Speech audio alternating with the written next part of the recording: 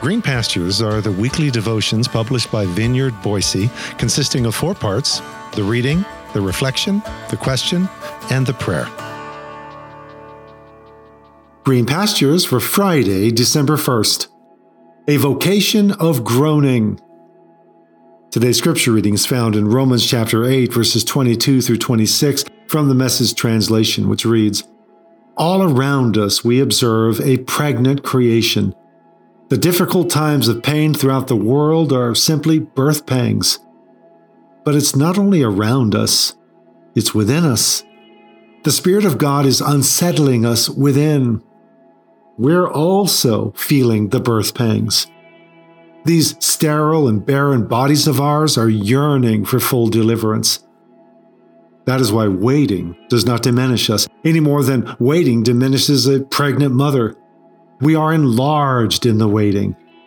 We, of course, don't see what is enlarging us, but the longer we wait, the larger we become, and the more joyful our expectancy.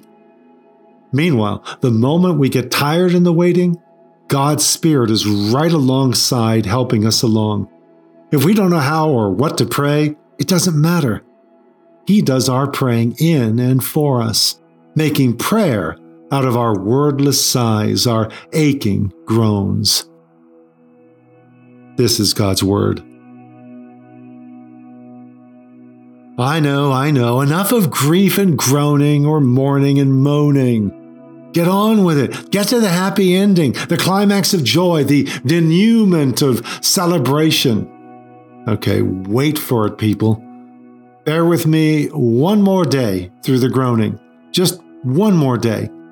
Yes, our focus this week is upon the good tidings of great joy for the poor and those who grieve. But what makes these tidings so good and the joy so great is fully inhabiting the place of grief. So it's more than cheap joy when that joy comes around.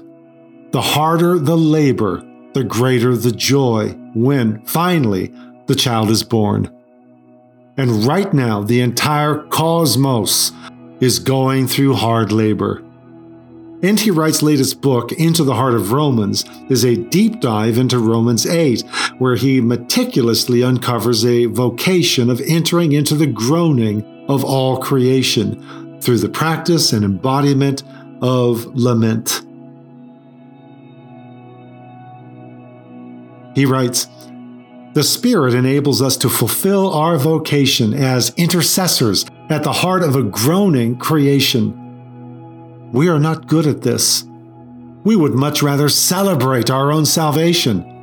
The weakness here in Romans 8, 26 and 27 seems to be our failure to think sufficiently deeply into the real plight of the world, and hence our ignorance in knowing what to pray for. But at that point," he says, "the Spirit comes alongside to help." This is the same word Martha uses in Luke 10:40, when she wants Mary to come alongside her and help her with the work in the kitchen. Paul is molding the Greek language to say as best he can that the Spirit comes alongside our own spirit, so that together they can do what's needed. The Spirit here works in us and with us on our behalf and then through us. So Paul now refers to the Spirit's activity with the same vivid female metaphor he used for the groaning of the world and the church. The world is in labor pains. The church is in labor pains. And the Spirit is also going into labor. The groaning labor pains of the new creation.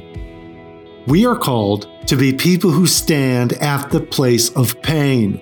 In the cancer ward, at the asylum seekers' court hearing, by the graveyard full of memorials to small children, or to families whose homes have been bombed in war, so as to be those within whose own painful perplexity the Holy Spirit will plead to the Father on behalf of the whole creation.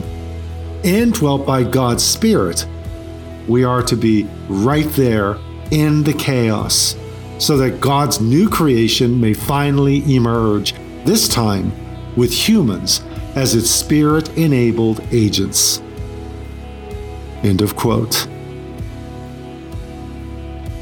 humans as its spirit-enabled agents, like Ruth and Naomi and Boaz.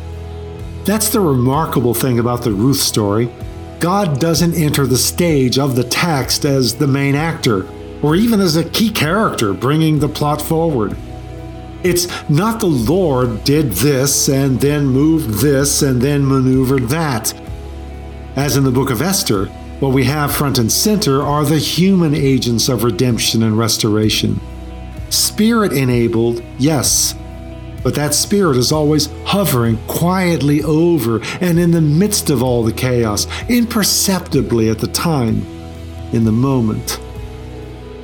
That's what Ruth is, a spirit-enabled agent of rest, relief, and redemption.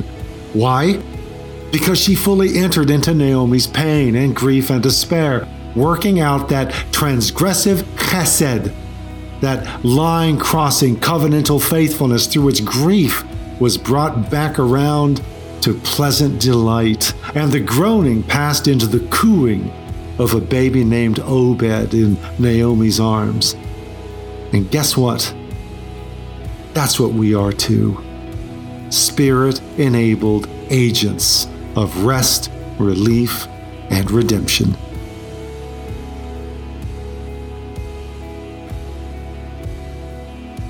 So as we pause for a moment of personal reflection and prayer, ponder, in what practical ways are you being summoned to midwife the pain of this present age by embracing a vocation of groaning alongside the rest of humanity?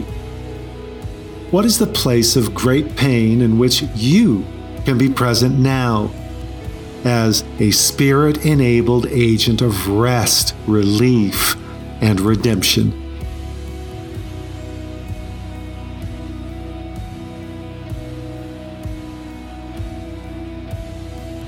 Lord, let me not move too swiftly from mourning the empty spaces of grief to the joyous prospect of the empty tomb. Let me learn how to linger well with grief, to let it be my companion in seasons of loss, to exchange the name pleasant for bitter, at least for a season. And when time pivots again towards hope, let me know how to set aside my garb of mourning for a garment of praise, and yes, even then to become a spirit-enabled agent of rest, relief, and redemption for others. Through your mercies.